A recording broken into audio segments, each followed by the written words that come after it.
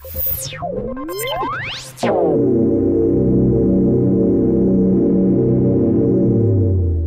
this is live. Hello, everyone. Today is November 17th, and this is episode 24 of All Things DOCSIS. I'm Brady Volp, founder of VolpFound and member of this. Today, we have a great episode for you on DOCSIS 3.1. We have some great guests with us. We have John Downey, CMTS technical leader at Cisco. John, welcome back. Good to be back, as usual. Also is Jeff Riddle, solutions architect at Cisco Systems. Jeff, good to have you on. Hey, everybody. And there you go. Is it on now? Technical difficulties there. And last but not least is Jason Miller, technical marketing engineer at Cisco Systems. Jason, welcome. Thanks, Brady. Also is Jeff Riddle. Oh, okay. You guys hear me? Hold on one second here. We have you on. Is your mic turned off, Jeff? Yeah, that comes from us. And last but not least, Jason Miller, technical marketing engineer. I think I have a technical system going on here. It's crazy here. Okay. We'll just talk amongst ourselves. Yeah. I'm not sure where it's coming from. Okay. One second here.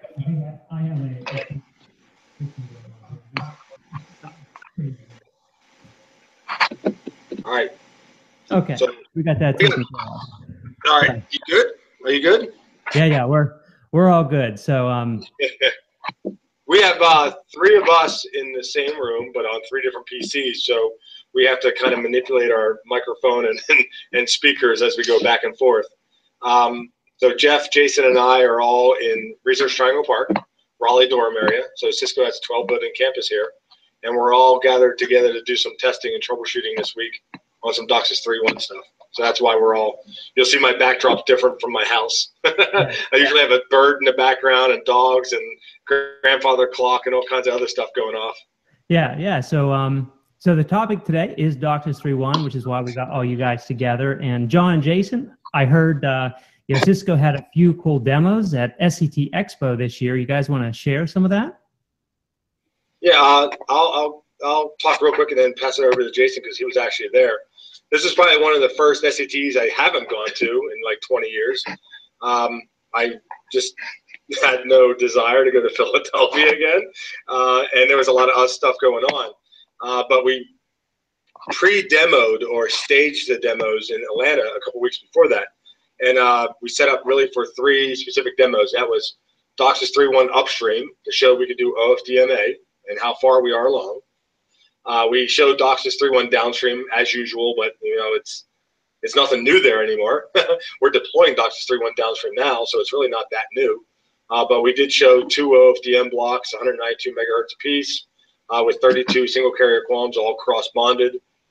I believe we showed almost 5 gig across 2 modems, so 2.5 gig per modem. These new 3.1 modems only have 4 gig E ports, and you only get about 960, 970 meg per gig E port. So we were getting about, I think, 2.5 gig per modem, 2 modems, 5 gig, somewhere in that range. The other one was we did Remote PHY. So to show that we are getting further along with Remote PHY, so you take the PHY chip and putting it out in a node or a 1RU shelf. And then we also showed the virtual CMTS. So that takes Remote PHY one more step where you're taking the PHY layer, moving it out, but now the CMTS is just packet processing. It could be a server. So you don't really need a CMTS anymore. So the virtual CMTS is like taking a server and putting code on it that looks like a CMTS code, and now talking through gigabit Ethernet, through a Metro Ethernet link or whatever, talking to Remote PHY nodes. And that was sort of the demos we gave. I want to pass it over to Jason. He can elaborate a little bit too. Yeah, no, I think those were the demos that we had. I think the virtual CMTS as well obviously requires the Remote PHY components on it.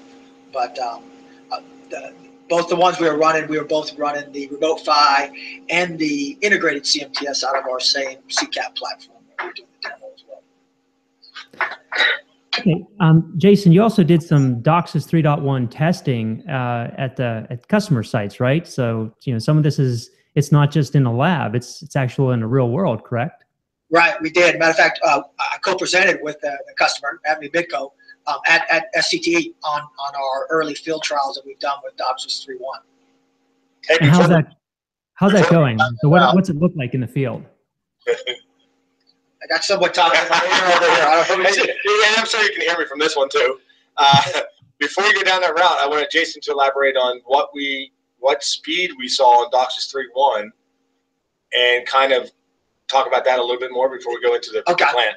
Yeah, on the downstream or the upstream? Upstream. Yeah, on the DOCSIS 3.1 upstream, on there, the modems we were using only ran to 5 to 85 megahertz. So even though we had a 96 megahertz wide channel option, I think we ran it from somewhere like 15 to 80. I think, yes, we did about 75 megahertz worth of OFDM spectrum, OFDMA spectrum. We were getting about 450 megabits per second. We ran that across 2 modems when we did that. Okay, so you're doing OFDMA in the upstream now. We are, yeah. Well, certainly at the show we are doing it. We're doing some early stuff now, but in production deployments, DOCSIS 3.1 downstream, OFDMA is we're running that on the box now. Yes, the hardware. That's the same hardware that we've been having to do that, but now actually have some of the software functionality turned on. Okay, that's actually really great to hear. So, because OFDM in the downstream has been a lot more prevalent, but we're not hearing as much about OFDMA in the upstream. Right, and that was what kind of predicated some of the testing out here in RTP, is to play around with some of that in addition to some other things. What we usually do is we try to get a spreadsheet together between us to kind of figure out what's the expected speeds, and then go and kind of start doing some testing to see if we're kind of measuring up to that, and if we change these parameters, do they reflect the changes in speeds we expect? So, right. Okay, I understand. That's awesome to hear that's happening. Yeah, but yes, on that we are doing on the downstream. Obviously, like to your point, a lot further along. So we've been doing that even in deployments out across HFC plants on there. Right. Now, is there anything else that John wants you to cover before we can move on to customer testing in the plant? So as I roll my chair up on you, this is how I roll.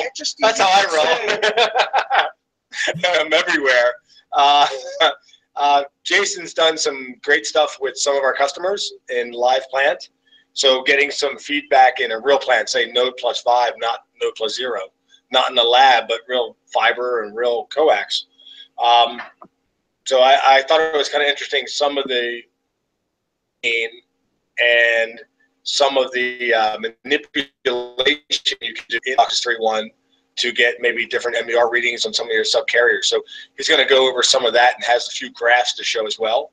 And so he can talk about that.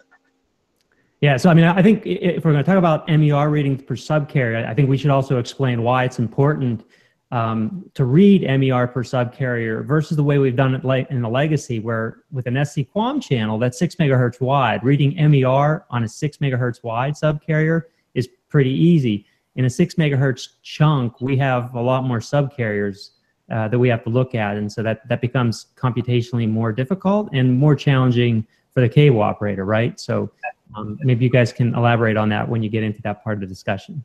Yeah, okay. So please go ahead.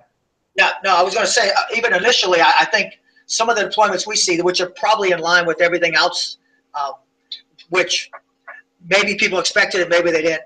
Some of the things that we saw were maybe a pleasant surprise. We always were kind of thinking that if your plant could do 256 QAM, then 1024 QAM with the addition of low density parity check would enable you to do that. We were actually seeing, better performance in that. Oftentimes 2048, and on some of the shorter plant, we were seeing 4096 QAM. So that was a pleasant surprise in their deployments. It was actually DOCSIS 3.1 was running higher order modulations than maybe what we originally expected. So I think that's really consistent. I was at SCTE Expo, and there was a morning breakfast panel we had, and we were talking about DOCSIS 3.1 deployments that primarily Comcast was doing. But they said they were seeing pretty much the same thing, actually better performance of DOCSIS 3.1 in the downstream than what they had expected. You know, Right. where they were expecting to do 1024 QAM, they were doing maybe 2048 or even 4096 QAM in a downstream. The LDPC was working that well. OFDMA or OFDM in a downstream was working that well. So very consistent with what you're saying. Exactly. I think one of the other things that was kind of, I wouldn't say it was an eye-opener for me, but I think for the industry that we'll have to kind of keep an eye on is when we do run low-density parity check, it is just more robust at correcting errors. It doesn't actually keep the errors from happening. So correctable FEC errors are going to be a normal course of business, where back in the DOCSIS 3.0 days, if you were seeing correctable FEC errors, that was usually a precursor to other problems, and you usually wanted to go out and try to address it. And now I think just seeing correctable FEC errors, as much as 100% of the code words having at least some kind of errors, is going to be a norm in DOCSIS 3.1. So, I mean, how does that show up? We're used to seeing correctable and uncorrectable FEC on a CMTS. You know, we see that on the counters and stuff. We track that. Is it the same way with DOCSIS 3.1? Do we still see correctable and uncorrectable FEC errors or code word errors as we may see it on a system? Or is it now different? It's still going to be code word errors. I think some of the things, you know, we're all kind of getting our together as we move more into DOCSIS 3.1. Originally, when we were doing some of our testing, maybe some of the SNMP MIBs coming back from the modem, because obviously, since it's on the downstream side, it's the modem that's going to be the one to determine whether there was correctable or uncorrectable errors. And some of those MIBs sometimes are a little off. Oftentimes, what we would have to do while we were going out and doing some of our testing was actually get into the modem either through console or telnet and get the information directly off the modem as far as we would see the total blocks that were sent, code words, and then how many were errored, or how many had correctable errors, and then how many had uncorrectable errors. And even though we saw very high correctable error counts, we saw next to no uncorrectable errors. This is on DOCSIS 3.1. DOCSIS 3.1. Yeah, exactly. Okay. So, I mean, it's still going to be kind of apples to apples, or it's going to be a similar scenario. Just we're going to see a lot more errors than what we were used to seeing before. I think the point that that Jason's trying to make is, you know, with DOCSIS 2.0 and 3.0, we would always see correctable, and eventually it would lead to uncorrectable. And we would always say, you know what, 5%, 10% correctable eventually is going to probably lead into 1% uncorrectable, or at some point, right? I think because of the low density parity check and how 3.1 works, we're not sure yet. I mean, this is part of the growing, right? Learning as we do this stuff and best practices. We're seeing more correctable, but not uncorrectable. Like, I can't say 30% correctable, the sky is falling, is going to lead to uncorrectable, because with 3.1, maybe I will see a higher percentage of correctable, but I don't have to act on it like I would for 3.0 or 2.0. And that's what we're trying to get our heads wrapped around a little bit, is we might inherently see higher correctable FEC because a couple blips here and there, but that's not a reason for us to start ripping everything apart or saying the plan is bad. You know, the sky is falling. So it could be SNMP, it could be cosmetic, it could be just the way it is. It is what it is, and that's what we're getting at, I believe. I'm going to go back to Jason. Okay. So what's the deployment look like now? I mean, are we seeing lots of paying customers deploying this equipment at this point, or are we still mostly demoing and stuff? Yeah. So certainly in their case, most of what they were doing was still friendlies, employees. A lot of that really just stemmed out of the fact they were having some issues just getting their hands on cable modems, DOCSIS 3.1 cable modems. So you can't really have a big deployment when really all you get your hands on is maybe 20 cable modems for some testing. So that was kind of their initial things. I think recently they've just gotten some more cable modems in, maybe like a couple hundred, so where they could start doing more of a production deployment for paying customers.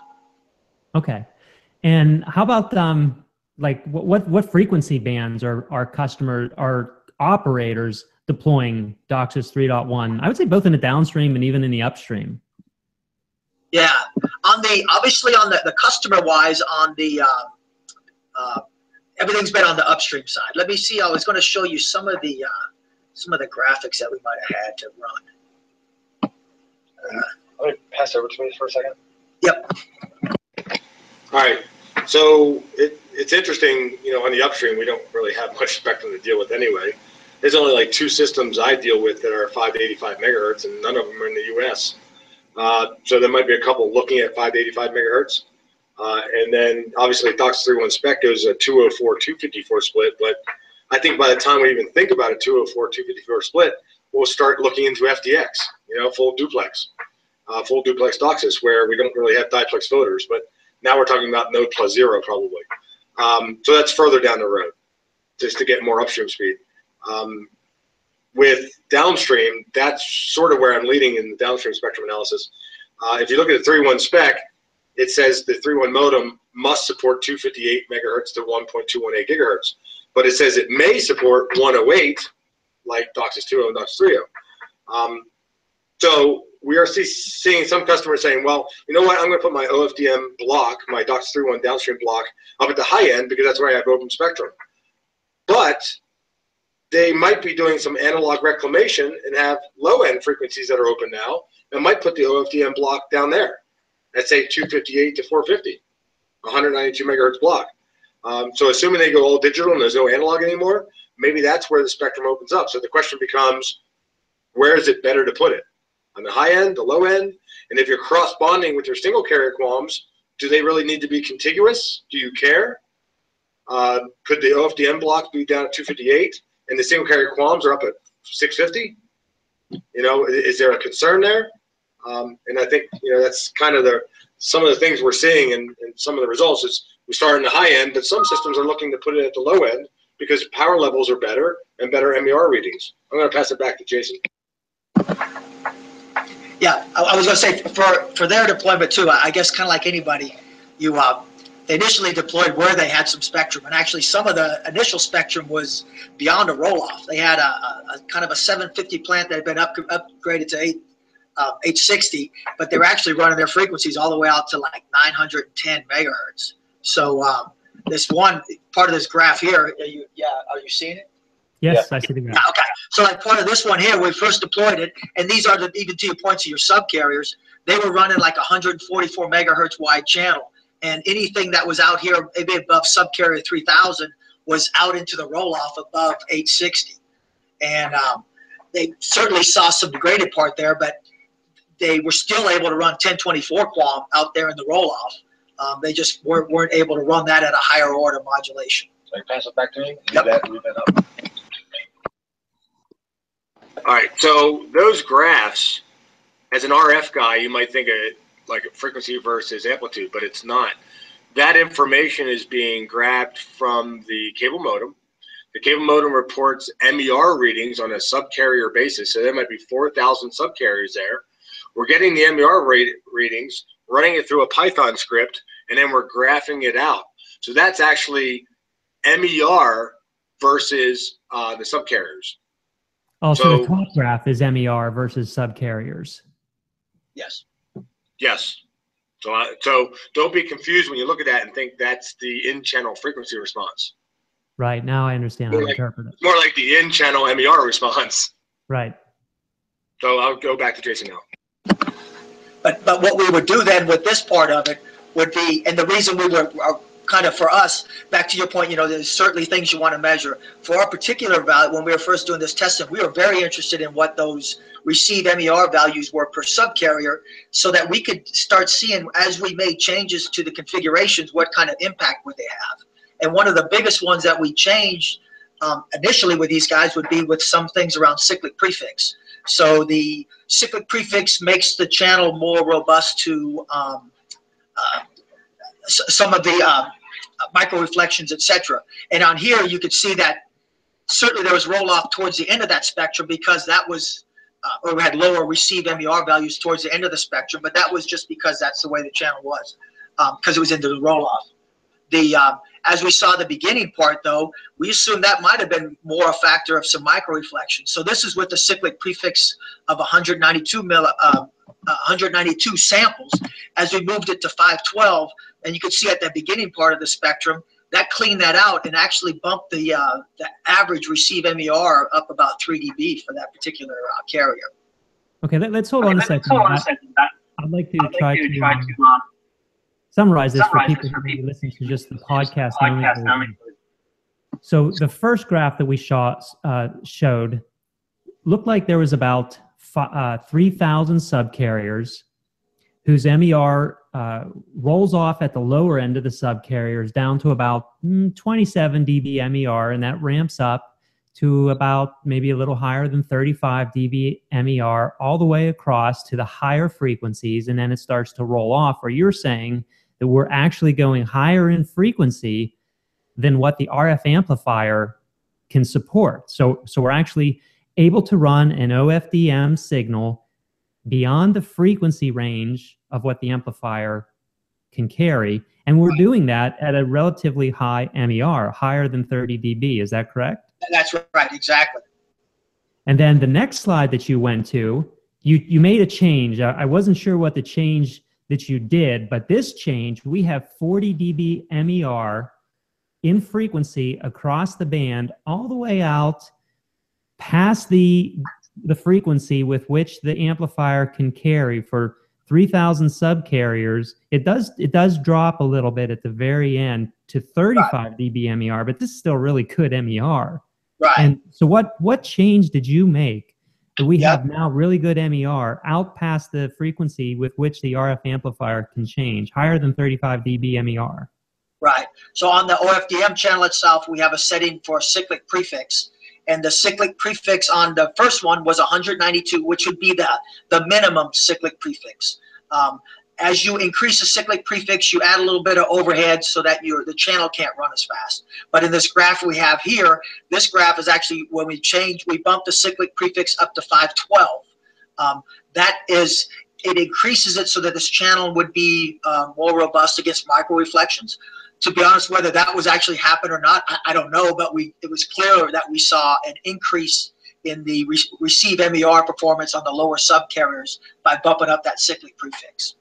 Okay, so basically you learned that you can tweak the OFDM channel, so you trade off bandwidth to get really a massive improvement in MER so that you can run a higher order modulation, which would increase the amount of data that you can transmit through the pipe. Is that what you're telling me? It's ironic. It's like you have some tweaks you could do, which is robustness versus speed, right? The trade-off. But by doing that, you get more speed. Yeah. And in the return, we end up with more speed because we can now support higher modulation schemes. Right. I mean, it's almost counterintuitive. It's like, okay, I'm going to lose speed, and then by doing so, I'm going to get higher MER, which gives me more speed, which is totally cool. But one of the things on this particular one, too, was this might have been, I think it might have been like a 5 or 6 amp cascade. We looked at some other modems that were at employees' homes that were closer. Well, maybe they didn't see the same benefit for 512 cyclic prefix. Maybe they saw it for a lower value. Right. One thing that was kind of interesting too. So originally they were in the middle, while they were doing this particular testing, they were in the middle of doing some analog reclamation. Once they completed that, well, then they no longer needed to keep this spectrum at the top, or use the OFDM channel at the top of the spectrum. So this is the same location, but now they moved it down. I don't have what the frequencies were, but clearly it's down into the lower part, maybe somewhere around 400 megahertz in their plant. So now it's clearly within their guard bands, and you could see now where before that modem was able to run 2048, now this modem is able to run 4096 QAM because of the bump up in the signal noise ratio. Right. Now you're showing higher than 40 dB MER a whole way across the band, but you're showing a notch about a third of the way in. So why are you showing the notch in the middle, not quite the middle of the OFDM spectrum, but you're showing a notch there? What does that tell us? For there, they still had an analog carrier that they were using for AGC, I assume. So they had to notch out around that so that they didn't interfere with that. So that's what you're seeing there. So that's awesome. That's awesome that we can do that with DOCSIS 3.1 OFDM channels. They don't have to move their pilot. You're basically talking about the pilot for the AGC. We can just notch that right out around there and deliver DOCSIS 3.1 on the downstream. Right. And one of the things that I also started seeing that this was so much cleaner than what we saw before. I was wondering that if we could maybe drop that cyclic prefix back down to 192, maybe we could gain that overhead back in that channel. But clearly not the case. So this is when I dropped that cyclic prefix back to 192. You could still see that there's still some rounding off or some lower values for those lower subcarriers. Right. And so for our audio only listeners, when we drop the cyclic prefix down, we're basically seeing that portions of the OFDM spectrum have dropped in MER all the way down to 30 dB MER in some places. In others, they're up at 40, but definitely we lost bandwidth, or we lost data throughput by dropping the cyclic prefix down. Now I have a question. When you drop the cyclic prefix, are you doing this in the CMTS? Is this like a command line feature in the CMTS? Yes, in the CMTS, we define an OFDM channel profile that has the parameters like whether we're going to run, what type of data profiles we're going to have. Obviously, we could have multiple data profiles, which is one of the benefits of DOCSIS 3.1. But in there, we also have these settings for things like cyclic prefix roll-off, whether we want 50 kilohertz spacing or 25 kilohertz spacing for the subcarriers. So that's a one command that we do in the CMTS, and then that pushes it out to all the cable modems on that downstream OFDM channel. So this is kind of like part of modulation profile. Is that where this command goes? It is, yep. This is awesome. This is really cool stuff to see. It almost looks like that rolling off or lower MER is almost like a group delay or a micro reflection. Right. You know what I'm like? You're getting lower MER. Obviously, we don't have more noise there, but we're getting closer to where we have, in essence, almost like filters, exclusion bands, or potentially the AGC pilot is interfering maybe. But in this case, when we just change the cyclic prefix, it looks nice and flat in one case. Yeah. So, but yeah, it's pretty, it was, those are some of the things that we certainly gathered a lot of stuff that it's difficult to see that in a lab environment where you don't have a live plant. Whereas when you start doing it in the plant, they were great enough to work with us and let us play around with some of these values. And it was part of the things that we included in the white paper that went along with our presentation for SCTE Cable Tech. Right. So was there any other like amazingly awesome, cool discoveries that you guys noticed in the testing, like the cyclic prefix change that you did here? I think that was probably one of the biggest ones that I didn't know about till we started testing. I would certainly think being able to support a higher order modulation was a pleasant surprise. I wasn't necessarily expecting that. So those are probably the big ones. Okay. Certainly some tuning that needs to be done still. Very cool. Very cool. So, with anything else on the graphs before we move on? Because I'm kind of interested in like how licensing and everything works on this compared to what it was on the 10K platform and stuff. Nope. Because it's like it's easy to understand doing like single channel QAM licensing stuff, but when you do a whole OFDM channel, does that change? I'm done. Sorry, I had it on mute. Oh. No problem. I was asking you, I remember like on the 10K and RF Gateway 10, the way that licensing would be handled on a per line card basis. Is that going to be the same way on the DOCSIS 3.1 and CBR8 platform? Yeah, I'm gonna let Jeff comment on it. Hey, yeah, Jeff. fortunately, the answer to that is a hard no. Yes, the UFA did associate the licenses directly with the hardware, whereas with the CBR8, we moved to this new thing called smart licensing, where licenses are just aggregated and reported usage to the Cisco back end and kept track of there. So you can replace line cards, do line card failovers, etc. Turn on features and QAMs without having to go through the hassle of upgrading hardware licenses. So I actually see that as a benefit, right? Oh yes, it's a big benefit. Yeah, much easier to deal with. Good, excellent. I like that. Any updates on video encryption? Or video in general? So we, as of this past summer, we issued a release to support both PowerKey and PME encryption for video on demand and Switch Digital. Well, actually, for video demand services, we also do support Switch Digital video and broadcast, pre-encrypted broadcast as well. We're just coming up with a release later this month. It'll have first support for DVB encryption. DVB. Yep. All right. Excellent. Because I mean, video is becoming at least IP video is becoming a thing that a lot of customers are looking to do over CCAP devices. So, okay. Anything else on that?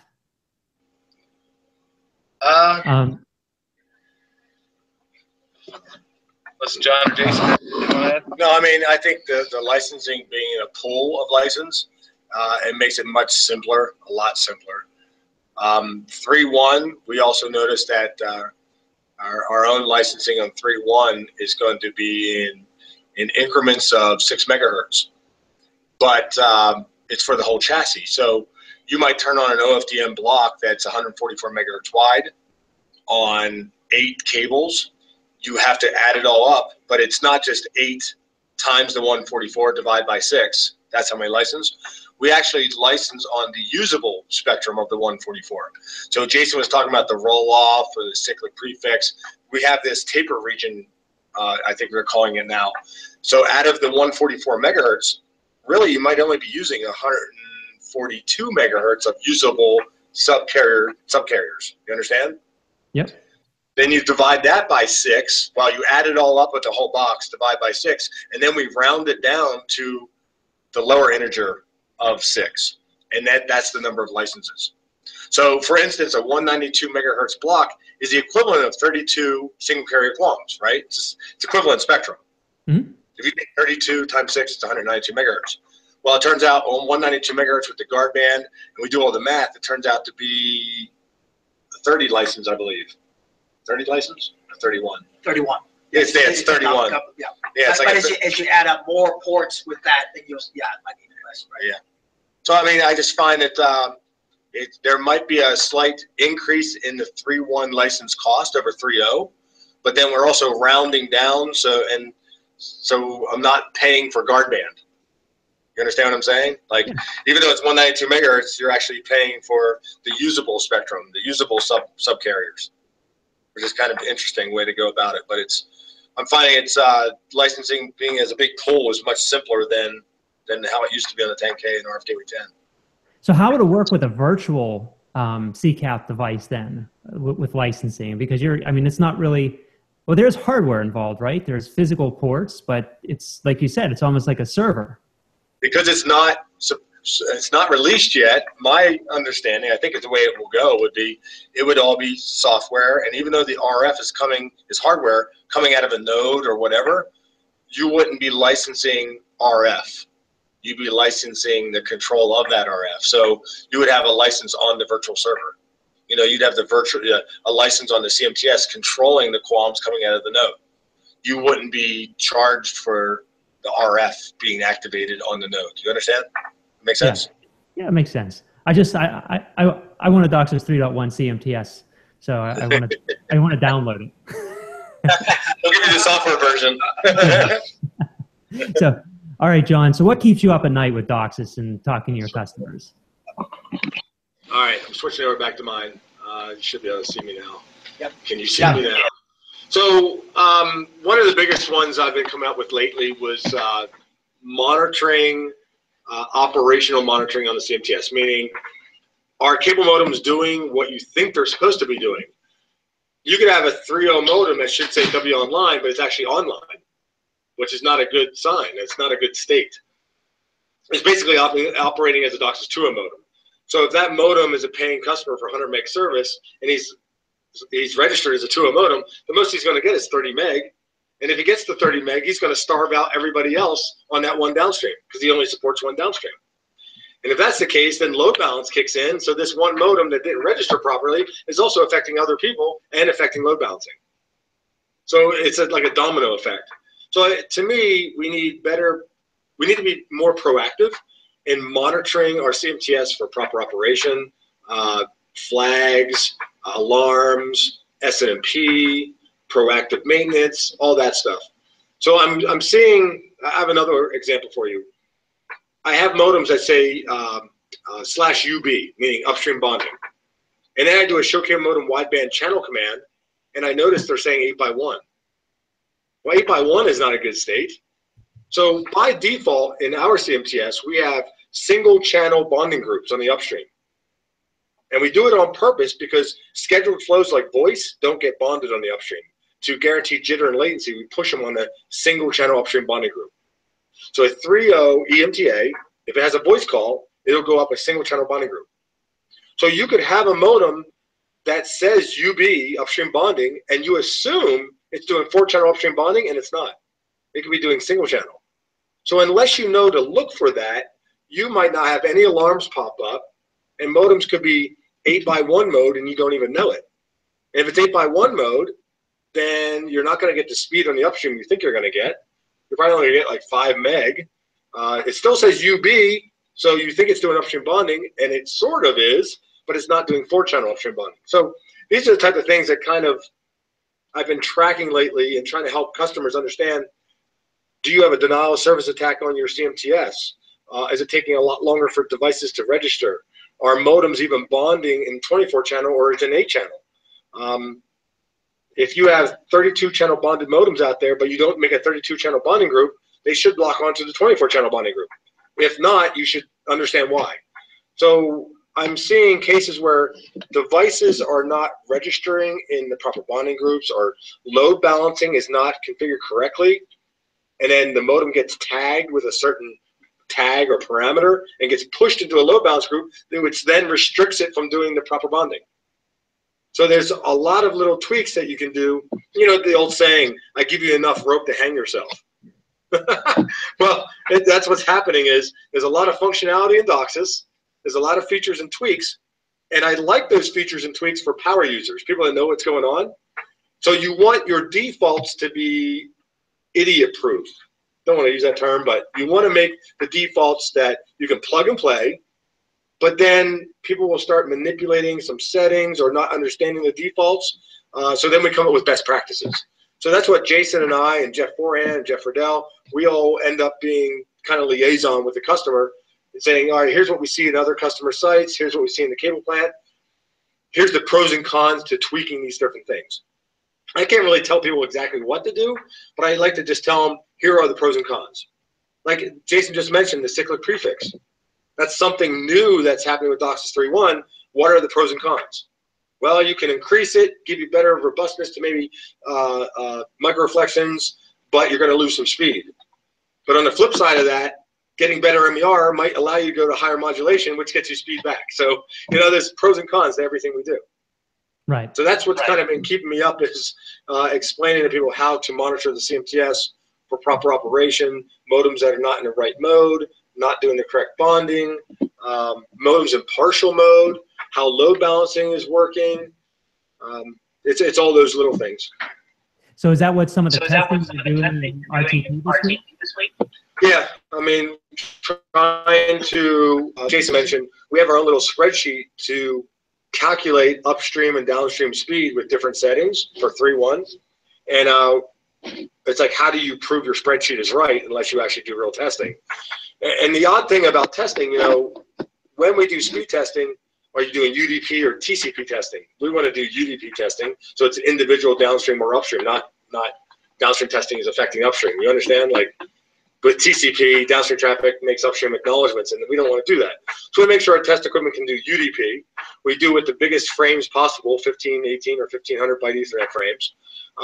We tweak a few settings to see if we can get better speed, but when you do individual modem testing, that might not be true to a real cable plant.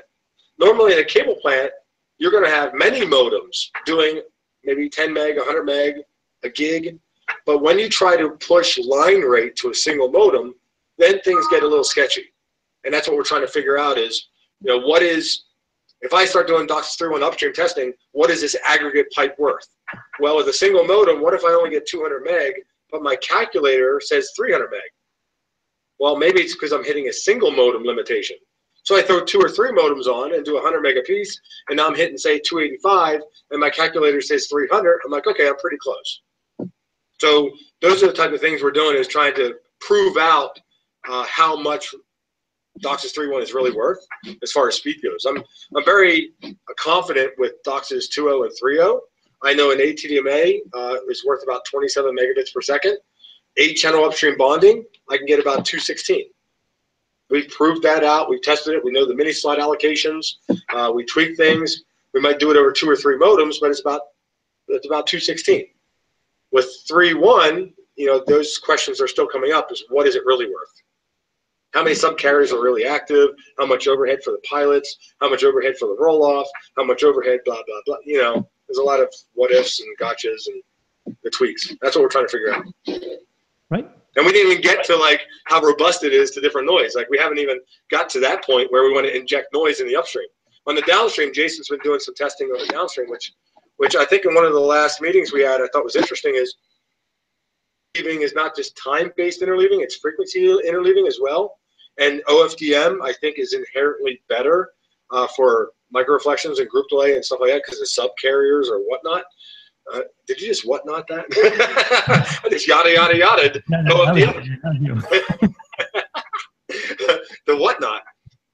So we found that the interleaving is not just time-based, but it's frequency-based. When we injected noise, and we inject it in the form of a QAM carrier, and Jason could probably show one of his graphs. I'll have him pull it up, where he injected 6 QAM carriers underneath, like 6 single carrier QAMs underneath the OFDM block. And it basically, because MER readings, it looks like QAMs going down from the top side because the MERs drop.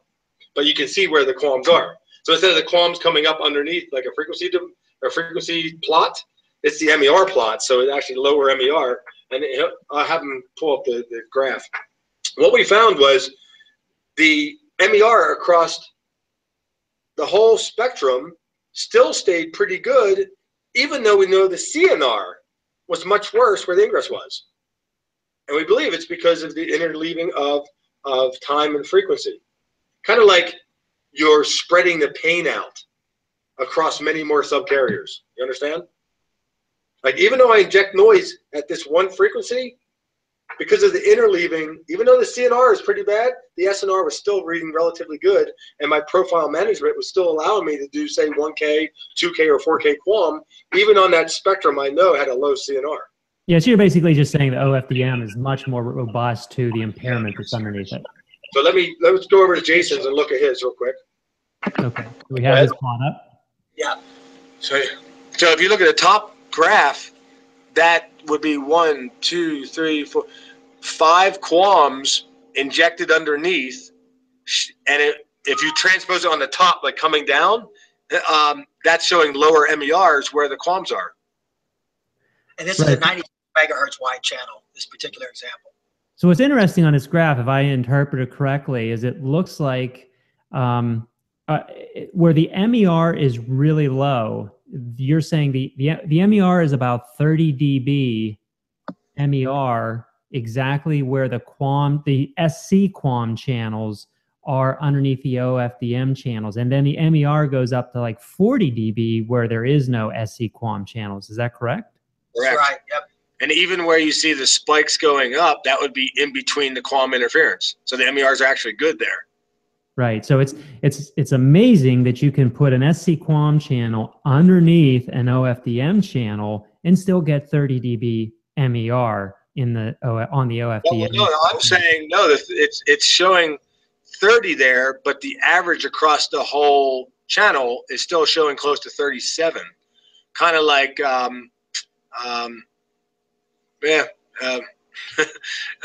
guess that's the average for the whole thing. It is, yeah. But we had no uncorrectable FEC, and we were still running 4K QAM, right? This was running actually. This one here, if you're looking at the graphs, the graph right before we had a 30 dB pad on that interfering signals. We were still running completely clean 4096 QAM. We actually forced the modulation to stay at 4096 QAM and not drop down to a lower data profile. And we still ran through here, certainly high correctable FEC errors, but no uncorrectable FEC errors up until we got to this next point where when we went to 29 dB pad, we started seeing an occasional uncorrectable FEC error rather. Right. So my point, Brady, was we even tested with speed to make sure like the OFDM block was not like using subcarriers and not using the subcarriers where the ingress was. So we knew the traffic was on all the subcarriers, even where you had a 30 dB SNR. So that 30 dB SNR where the ingress was still carrying, in essence, 4096 QAM traffic. So to say that you could work at 30 dB seems unheard of. Right. Yeah, I think we're going to see a lot more of these sort of testimonials like this, where we're seeing an OFDM signal working in really amazingly harsh conditions, but we're still getting very high MER, very high orders of modulation, and really good data throughput. Just because OFDM is so resilient to impairments, is like we are demonstrating in this screen.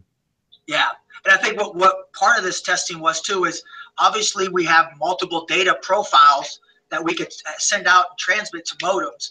And so what we do from the CMTS standpoint, we poll the cable modem to determine what would be the ideal modulation to send out to this cable modem.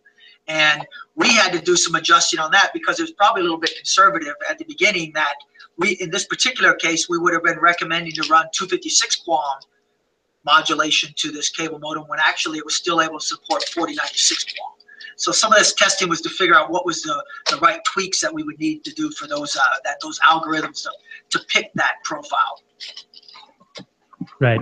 So I mean, the great news here is that so many of us were like, how are our plants ever going to support 4096 QAM or even 1024 QAM?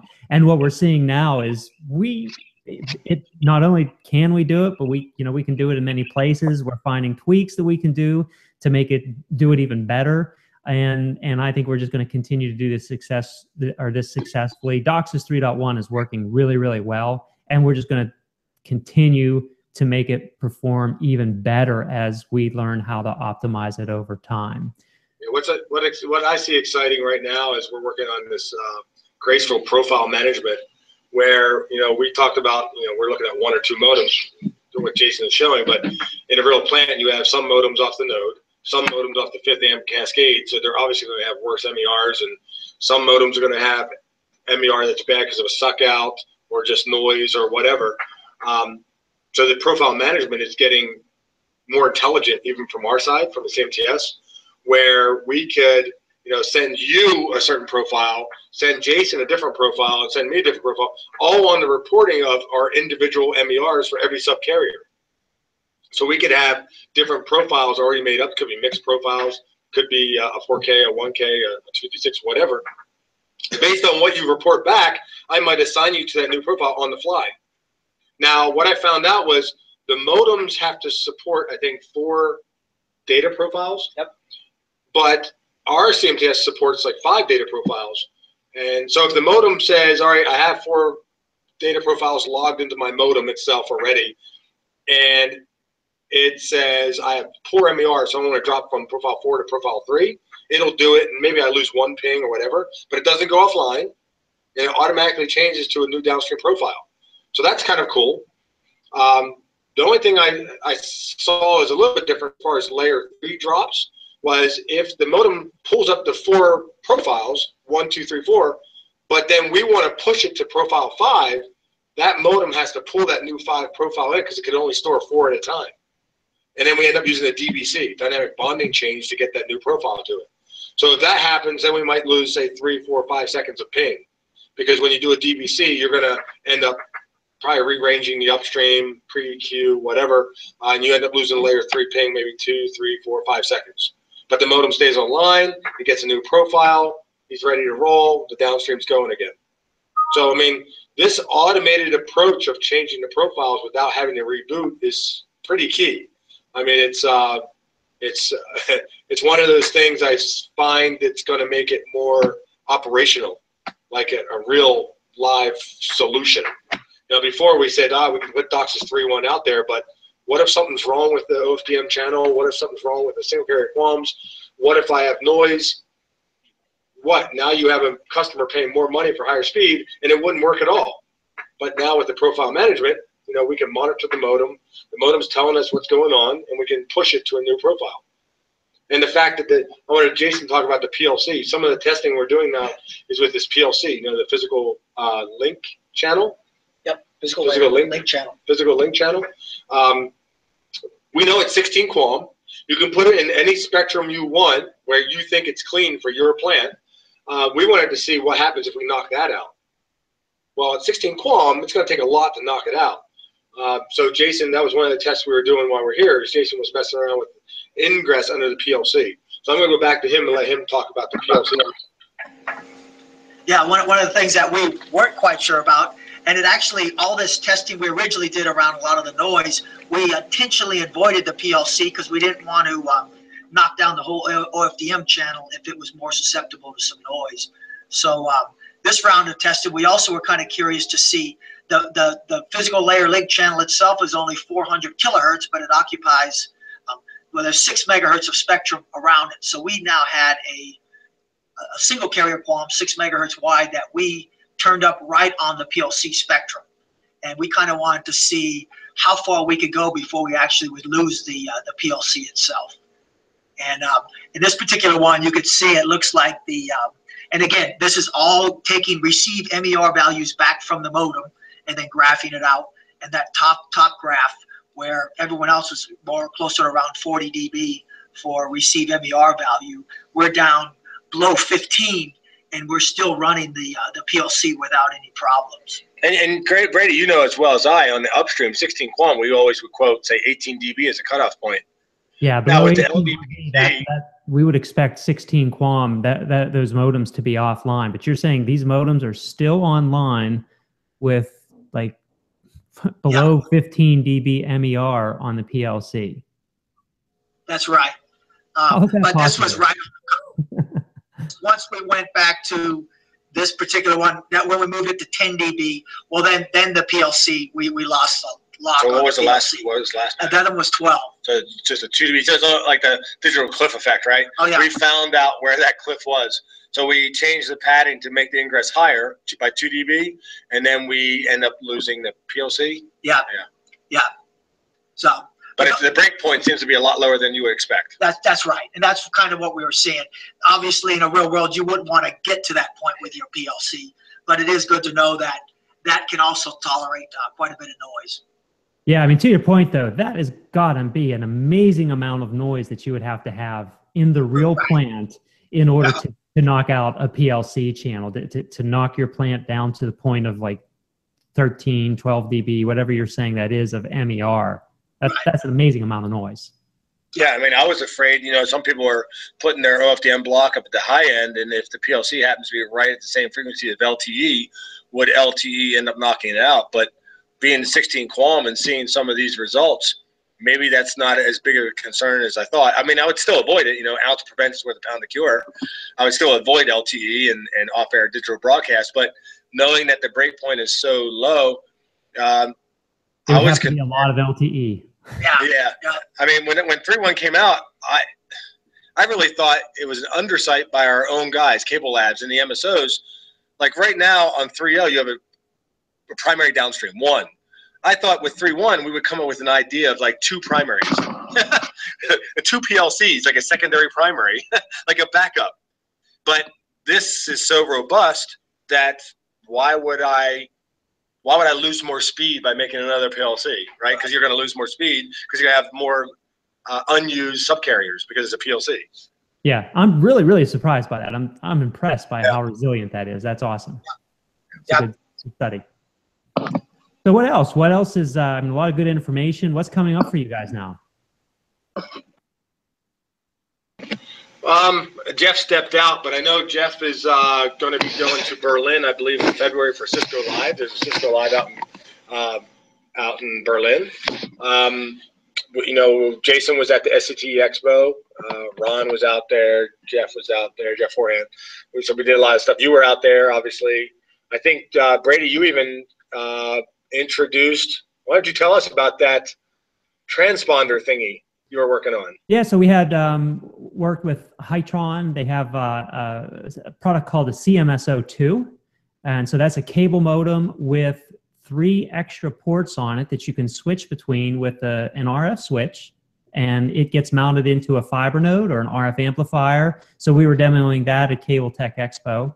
And the ideal place for it, you put it in amplifiers. It comes online as a cable modem. You don't need any extra head-end equipment, and now it's a remote transponder, but it gives you the ability to do full band capture both on the upstream and the downstream of any test point in an amplifier or fiber node. How does it wire in? So it uses small little micro, I forget the name. But SMD? Yeah, they're NCX on the device side, and then just F connectors that go into the regular test points in the node or amplifier. and it can even go into a line extender if you want. It gets 24-volt power off of the power supply in the amplifier or nodes. So it's powered all internally, and it's rated to industrial grade temperatures. So it goes from -40 to +60 degrees Celsius. So the RF switch is controllable via software, SNMP, or SNMP, yes. So almost like the old Wink switches or addressable tap or something. You could control it and turn certain legs on and off, or look at individual legs. You can look at each individual leg. I mean, both the cable modem, you can look at that, or you can look. The cable modem has a diplex filter, which gives you some space that you miss, but the other ports on it have no diplex filter on it. So you can see all the way down from 5 megahertz up to 1 gigahertz on the test point in the amplifier. So it's a really nice way to, if you have 3 outputs on a trunk, for example, and you have a lot of return path noise coming back into that trunk amplifier, normally you have to go out to that trunk amplifier and start pulling pads to see which leg the noise is coming from on a trunk. With this, you can just toggle between each return on that trunk and very quickly see, okay, it's coming on a trunk leg or one of the bridger port legs of the trunk amplifier. Can you go below 5 megahertz? Not right now. We're talking about the ability to go below 5 megahertz, but I basically it's the DOCSIS chipset, right? Yes. Like modem. Yeah, so I think you can't go below right now just because of software limitations, but I think eventually we'll be able to overcome that. Now, what if I want to put it in a node that has 4 outputs? I see why you did 3, because amplifiers typically have an input and 3 outputs. But what if it's a node that has 5 in but has 4 outputs? You'd have to combine 2 of those outputs, because actually one could be on the cable modem side.